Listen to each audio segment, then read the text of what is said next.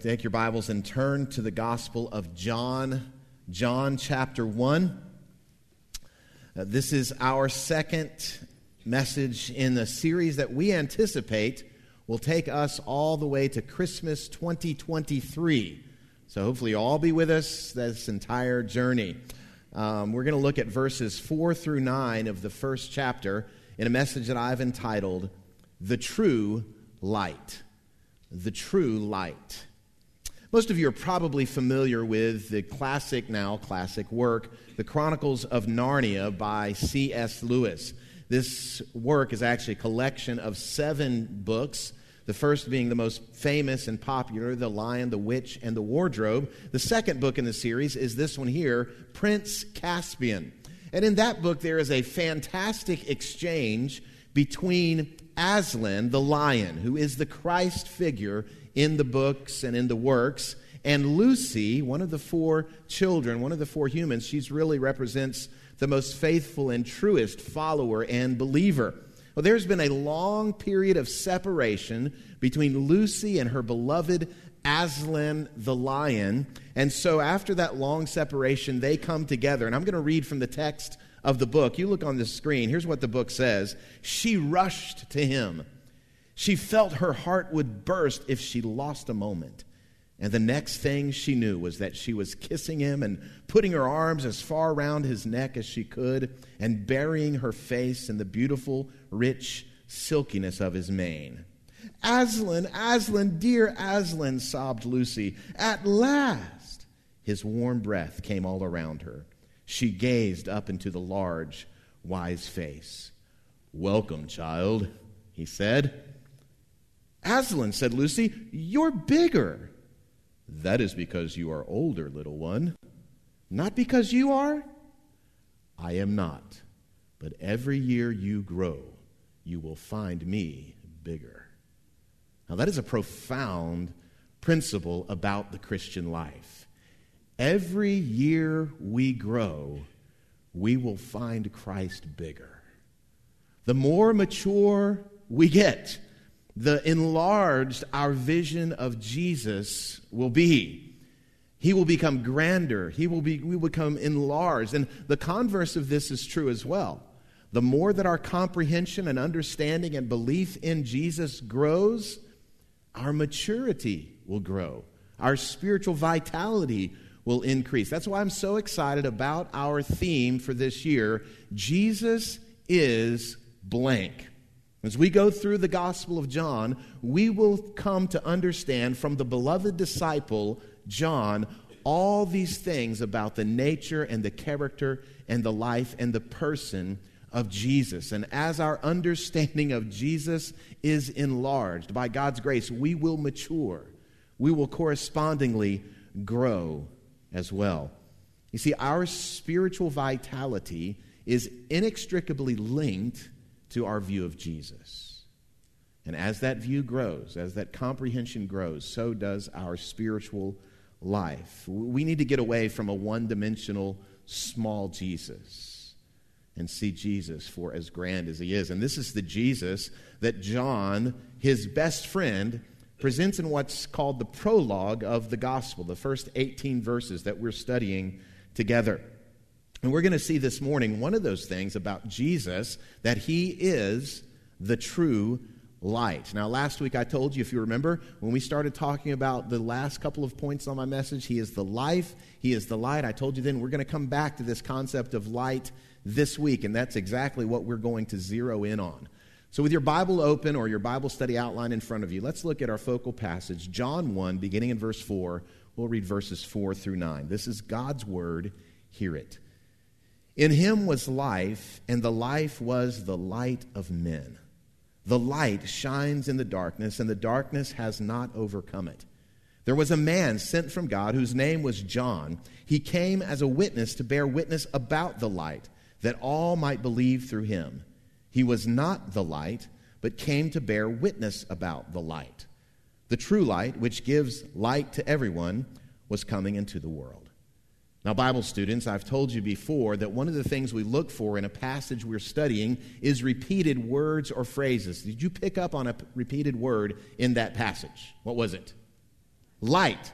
In those 6 verses, the word light is used 7 times. Jesus is the light. That's who he is. And I want us to take the next few minutes to just think about that concept, that Jesus is the light. Now, light is something we experience every day on a daily basis without really even thinking about it. We walk in the light, we come into a room and we turn on the light. We've come in this morning and we see the light, but I think we need to break this concept down that's so familiar to us, this phenomenon we experience every day, and see how those realities give us insight into who Jesus is as the true light. There's 4 things from the passage I want us to see. The first one is this: as the light, Jesus shines.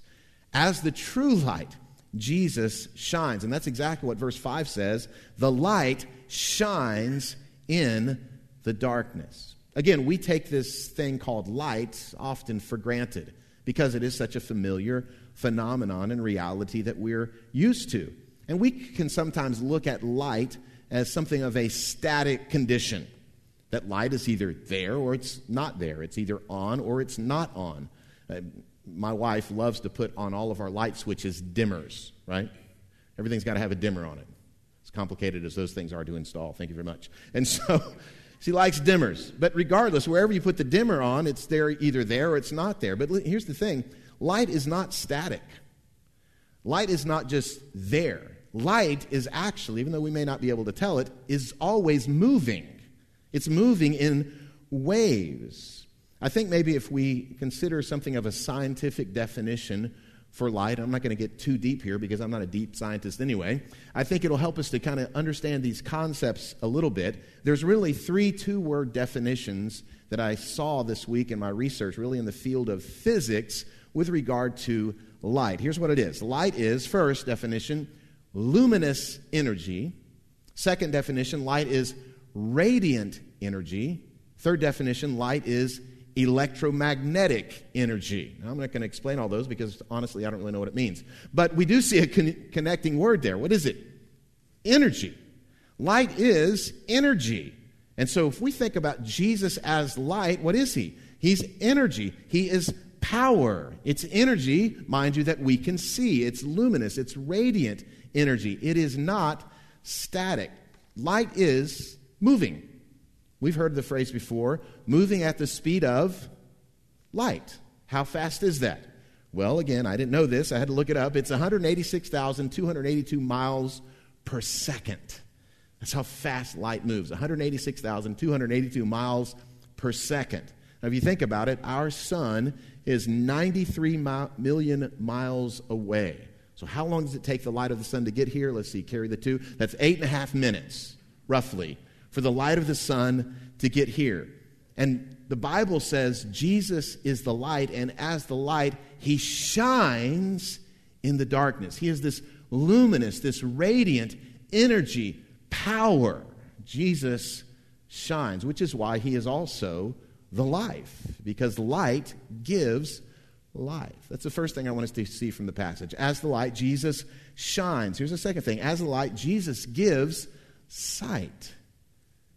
As the light, Jesus gives sight. Back to the somewhat scientific explanation. Light is moving, and as it moves, it is moving in a wave, and that wave of luminous energy hits the retina of your eye, and you are given visibility.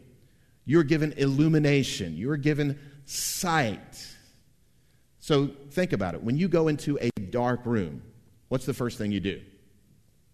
Turn on the light, right? Or if it's dimmer, you turn on the light, right?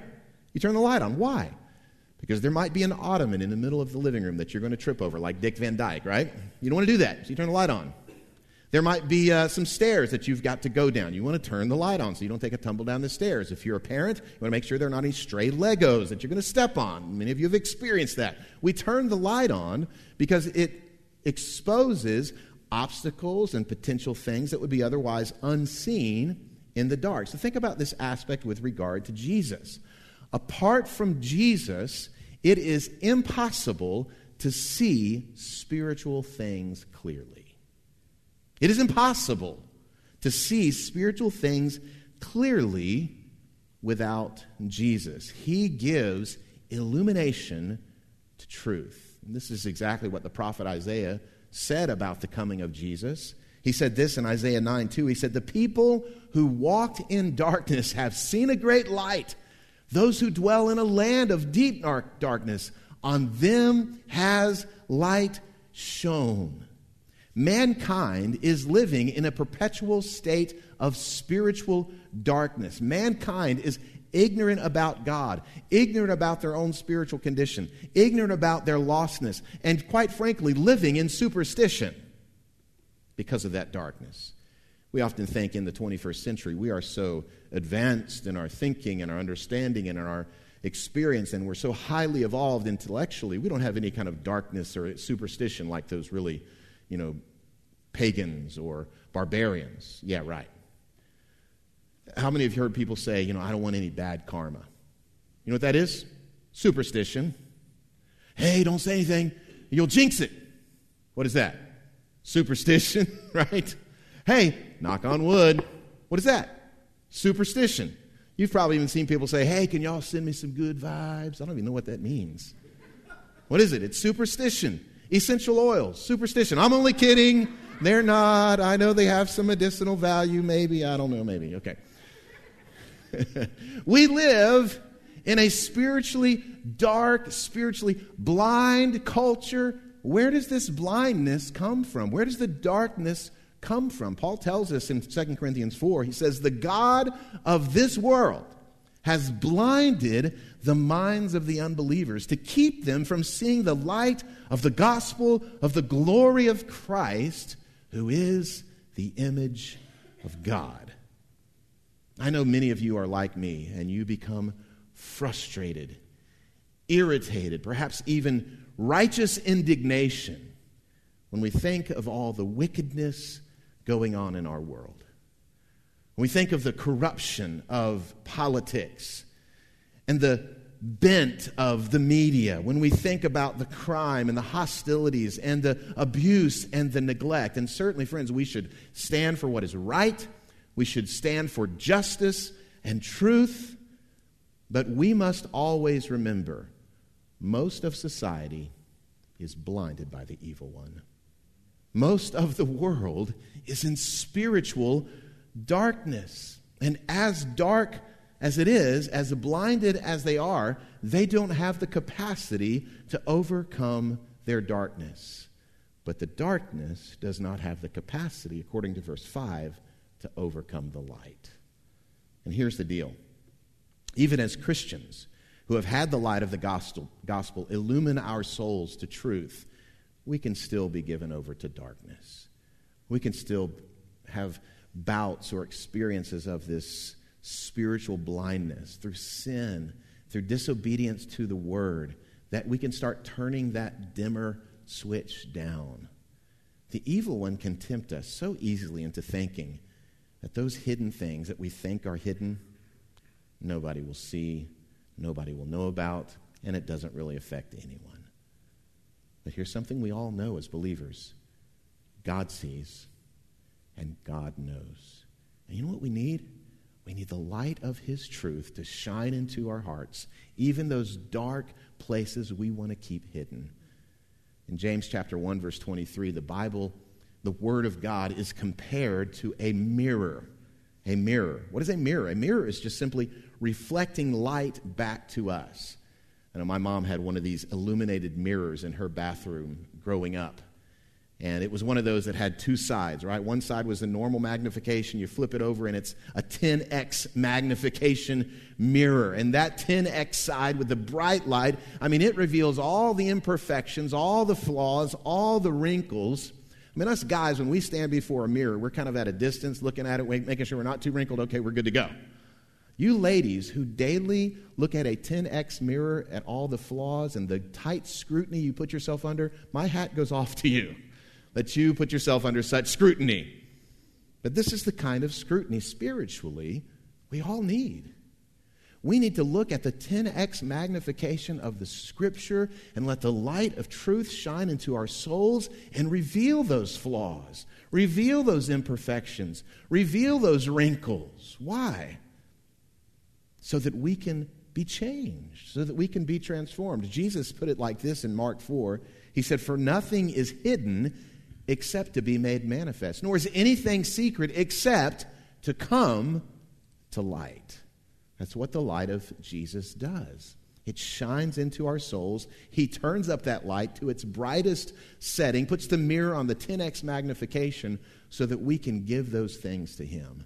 You see, the reality is, if we were honest, we don't always want God to shine his light on our sin. It's too strong. It's too revealing. But here's the truth I want us to come around today. Look at this next slide. It is only when our problems, and you could insert the word sin, issues, faux pas, whatever you want to put there, only when our problems are revealed by the light, that they can actually be resolved by the light. When the spotlight of his conviction shines into the depths of our souls, friends, we won't be strutting around bragging about how good we are. We won't be looking down our condescending noses at those bad sinners in the world.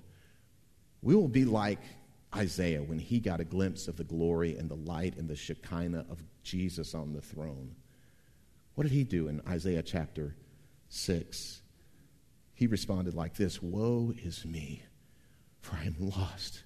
For I am a man of unclean lips, and I dwell in the midst of a people of unclean lips. For my eyes have seen the King, the Lord of hosts." As the light, Jesus gives sight. And when he gives sight, we're not so much concerned about other people around us. We're really concerned about ourselves.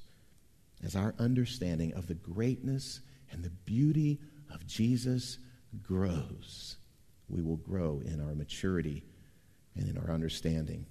We'll get, as Aslan said to Lucy, older the bigger he gets.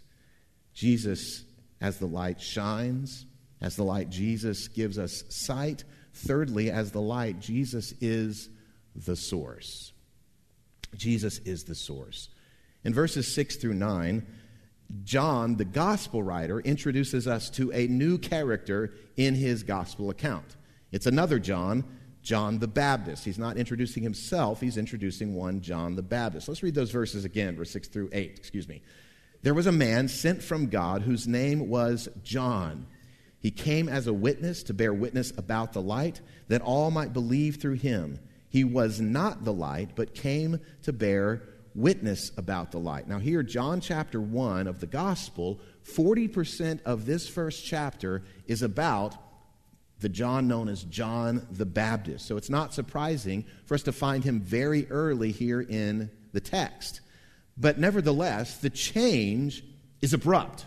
First, the gospel writer, the evangelist, John the Apostle, is writing about the glory and the greatness of Jesus. He is the uncreated one. He is the pre-existent one. He is the creator of all that exists. All of a sudden, and then he just turns on a dime from the uncreated one to this created being, John.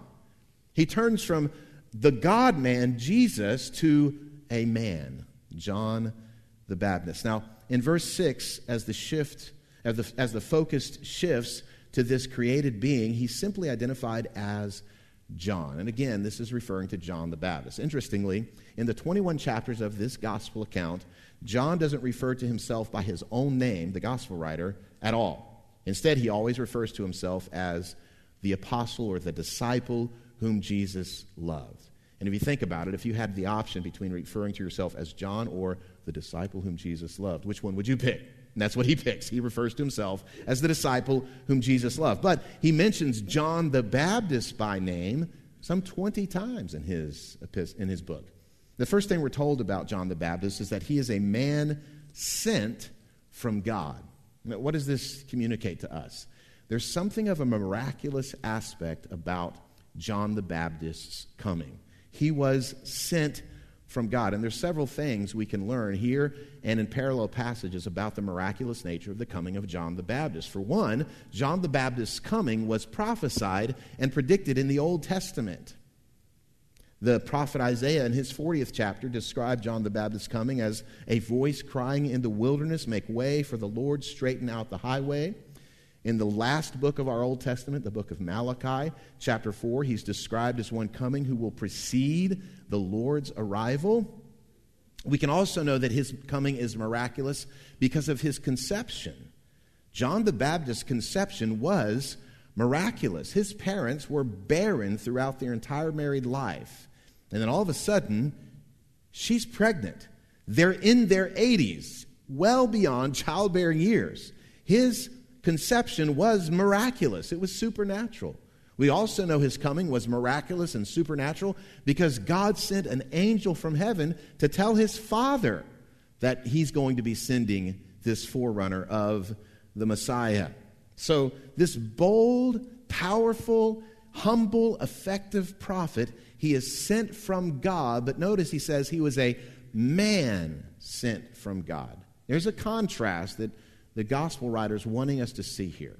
There's a contrast between Jesus, the God of the universe, the creator, and John, the man.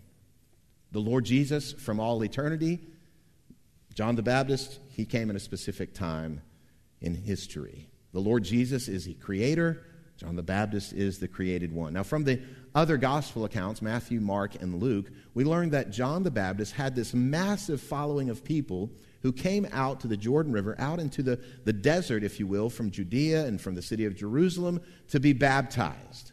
And they were being baptized, though this was mainly, the act of baptism was mainly a Jewish rite that Gentiles were put through to show that they were now proselytizing into Judaism. John the Baptist is baptizing Jews, and it's a baptism of repentance. They are baptizing and saying, at least on the surface, we are repenting because we want to prepare for the coming of the Lord, prepare for the coming of Messiah.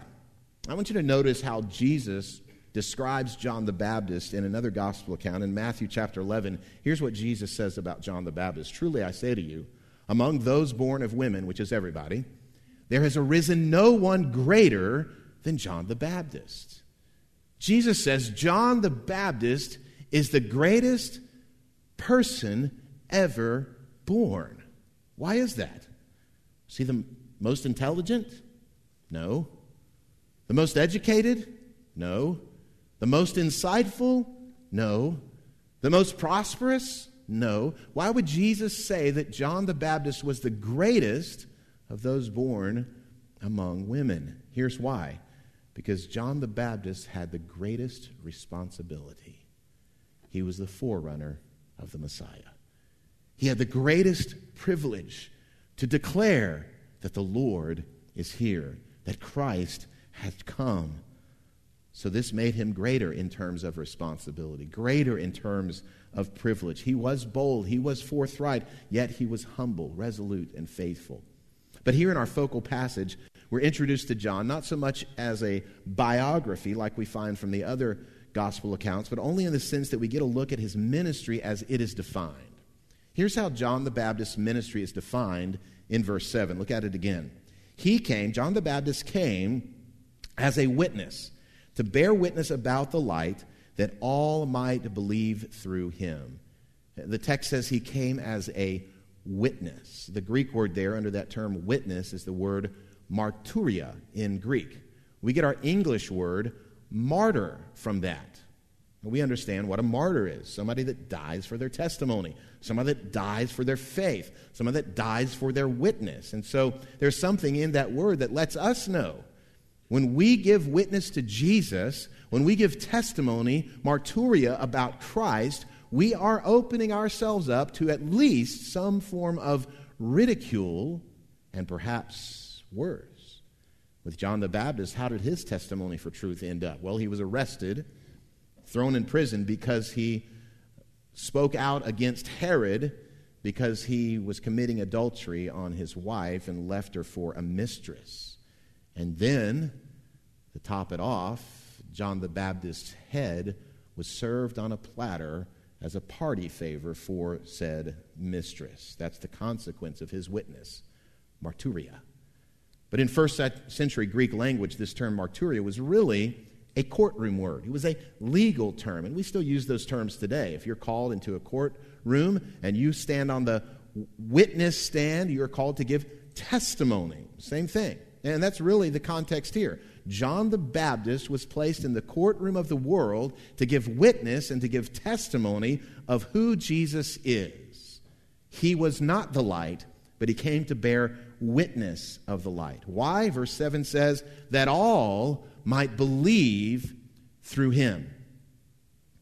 John is coming back. John, the gospel writer, is coming back to this theme we looked at last week in chapter 20.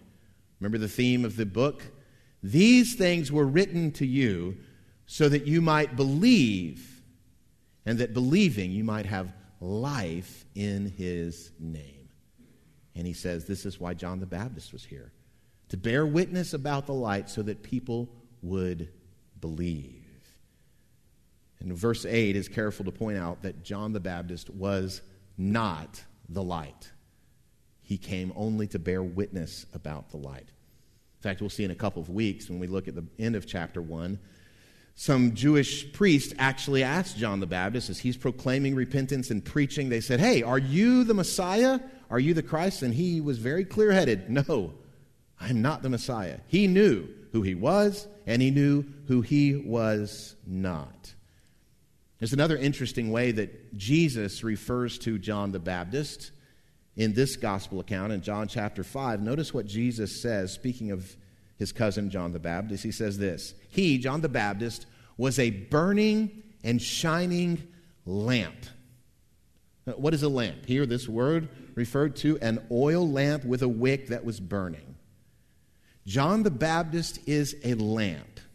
He's derived light. He is not essential light. He is a lamp that is burning. In the same way, when Jesus says, you are the light of the world, we're not the ultimate light. That's Jesus. We're lamps. Hide it under a bushel? Let's try that again. Hide it under a bushel? We're going to let it shine. We are lamps. And John the Baptist is a lamp, whereas Jesus is essential light. In other words, Jesus is the source. He utilizes people like John the Baptist. He utilizes people like you and me to be reflections of the light. And this distinction is important for us today, that we are derived light. We are lamps who project and who reflect the light of Christ. Gospel ministers, pastors, preachers, TV evangelists, they are lamps. Let's not forget that. In our modern evangelicalism, we have a tendency, I think because we're so enamored by celebrity, to elevate these people to a position we should not elevate them to. And then we're so surprised and shocked when they have a great fall. They should have never been put on a pedestal to begin with. We are all just lamps, regardless of someone's charisma, his eloquence, his charm, his capacities and giftedness. We're all just derived light. We bear witness to Jesus. We testify of Jesus. We proclaim Jesus. But we must always remember we're lamps. In fact, this truth leads us to another fundamental reality I want you to see. Look at the next slide. As lamps, we do not have the capacity to transform people's hearts. This is so imperative for us to remember. We do not have the capacity, the ability, the illumination to transform people's hearts. Only the true light can do that. We can bear witness to the light. We can reflect the light. And it's because of this truth that we don't have the capacity to transform people's hearts that you will not see this preacher lead a long, drawn-out, emotional altar call. I don't have the ability to transform people's hearts. Here's what we do. We preach the gospel. We shine a light on Jesus.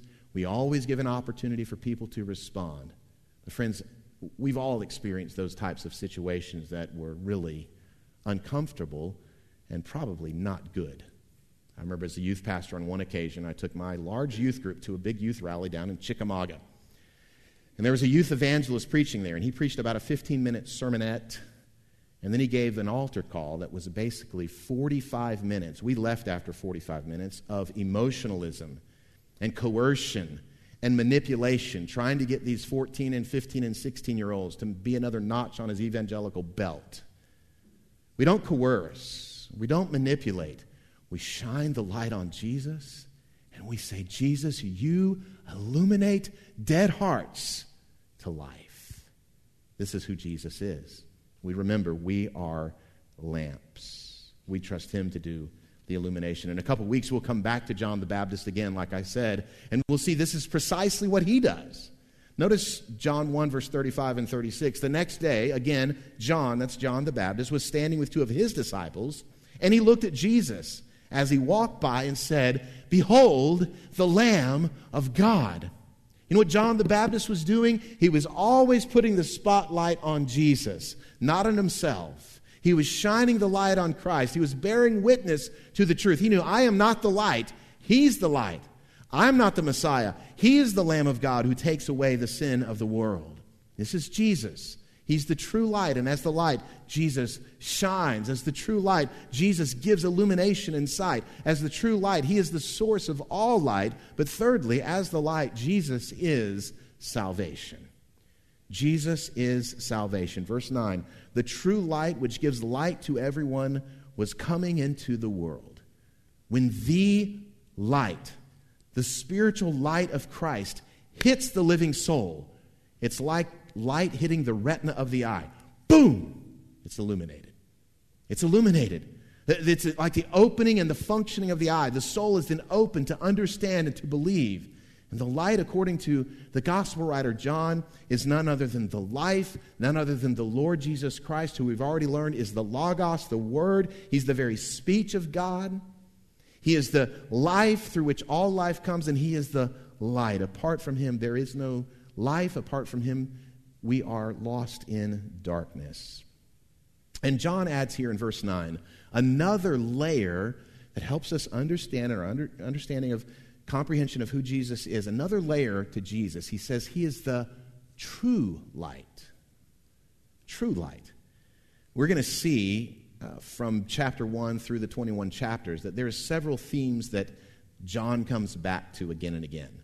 He comes back to the theme of belief. He comes back to the theme of life. And he comes back to this theme of true or truth all through his gospel account.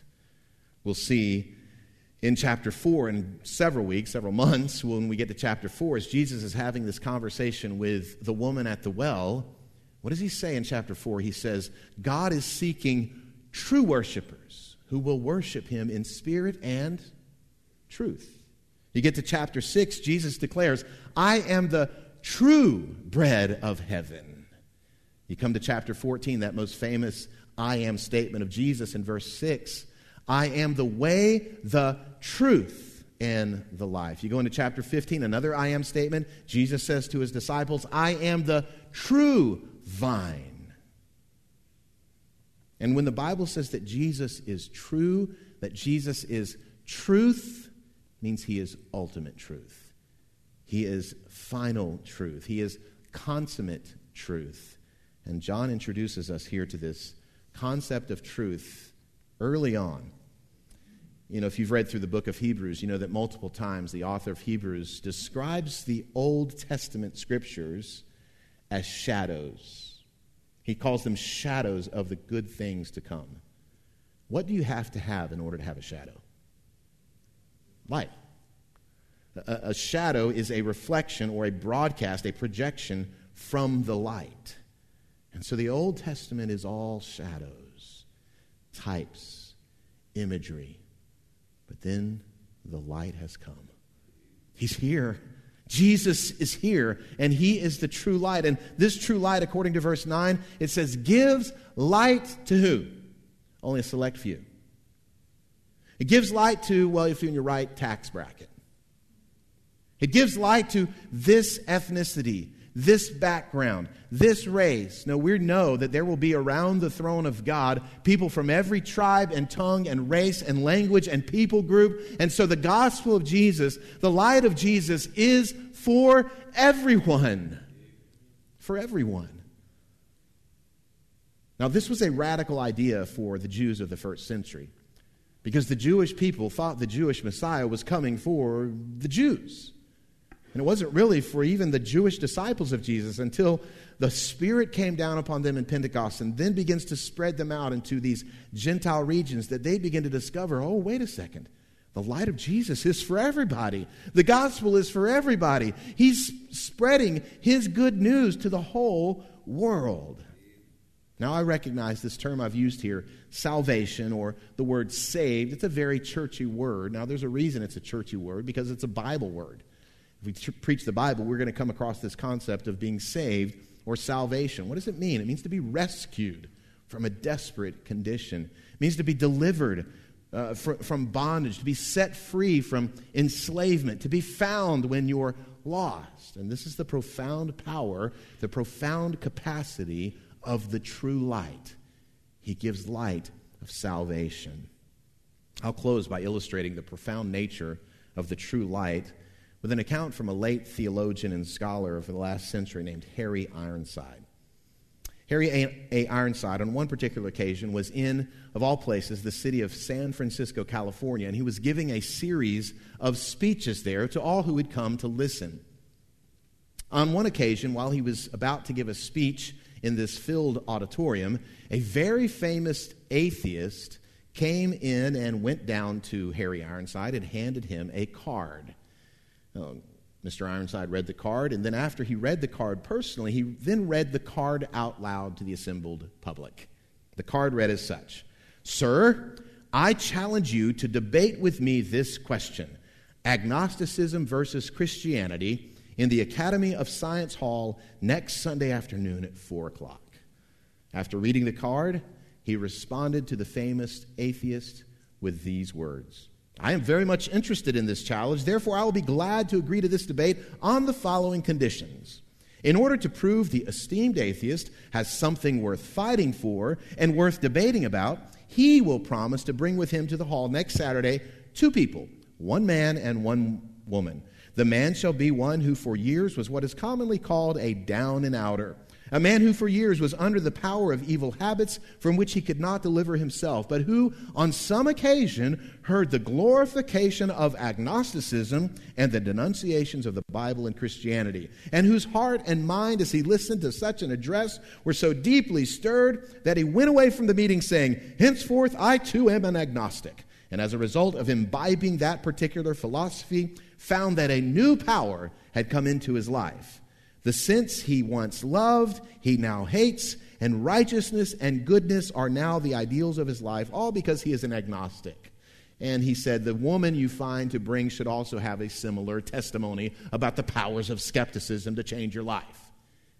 Then he turned to his own side of the bargain. He said, "I will bring with me, at the very least, 100 men and women who for years lived in just such sinful degradation as I've tried to depict, but who have been gloriously saved through believing the gospel which you ridicule.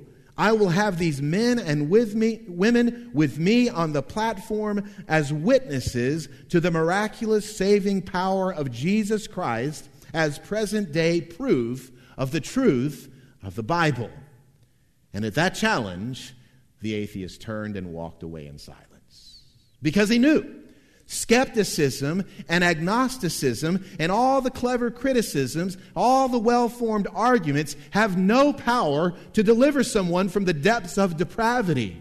But when the light of Jesus shines into the heart of a lost sinner like me, he is lifted up and he is saved gloriously, delivered by the power of God, set free because the light of Jesus has shone into his heart and illuminated him to truth. This is why we preach the gospel, because it alone has the power to save. It alone has the power to bring forgiveness of sin. Friends, that is our greatest need. We have all kinds of needs, felt needs, thought needs, relational needs. Our greatest need today is to be forgiven by a holy God from the way we have offended him in our disobedience and in our sin. And this loving God has provided the means of forgiveness. You see, without the shedding of blood, there can be no forgiveness.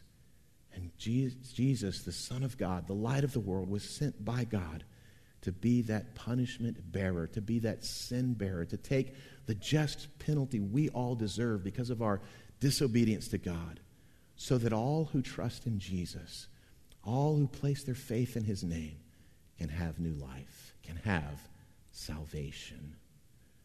You may be here this morning, and like I told you a moment ago, we're not going to have a manipulating, coercive, emotional response time, but we will have a response time. You may have heard the gospel, and you may have been on the edge of belief, the edge of faith. Maybe today you place your faith in Christ. Today is the day of salvation. Or you may be a believer this morning, and there may be someone, an acquaintance, a friend, a coworker, family member, who you know is in darkness, whose eyes have been blinded by the evil one. Maybe just as a show of trust and faith in God, you may want to come to these steps and just lift that name up to the Lord and make intercession before the throne of grace, that the light of the true gospel and of Christ would shine in their lives and would illuminate them to the truth. This is what we're going to do in our response time as we prepare to receive this communion together as a family. And that leads to my last thought. We who have been illuminated by the true light are called to testify, to give witness, to martyria to those who are in darkness. Let's pray as we prepare to respond.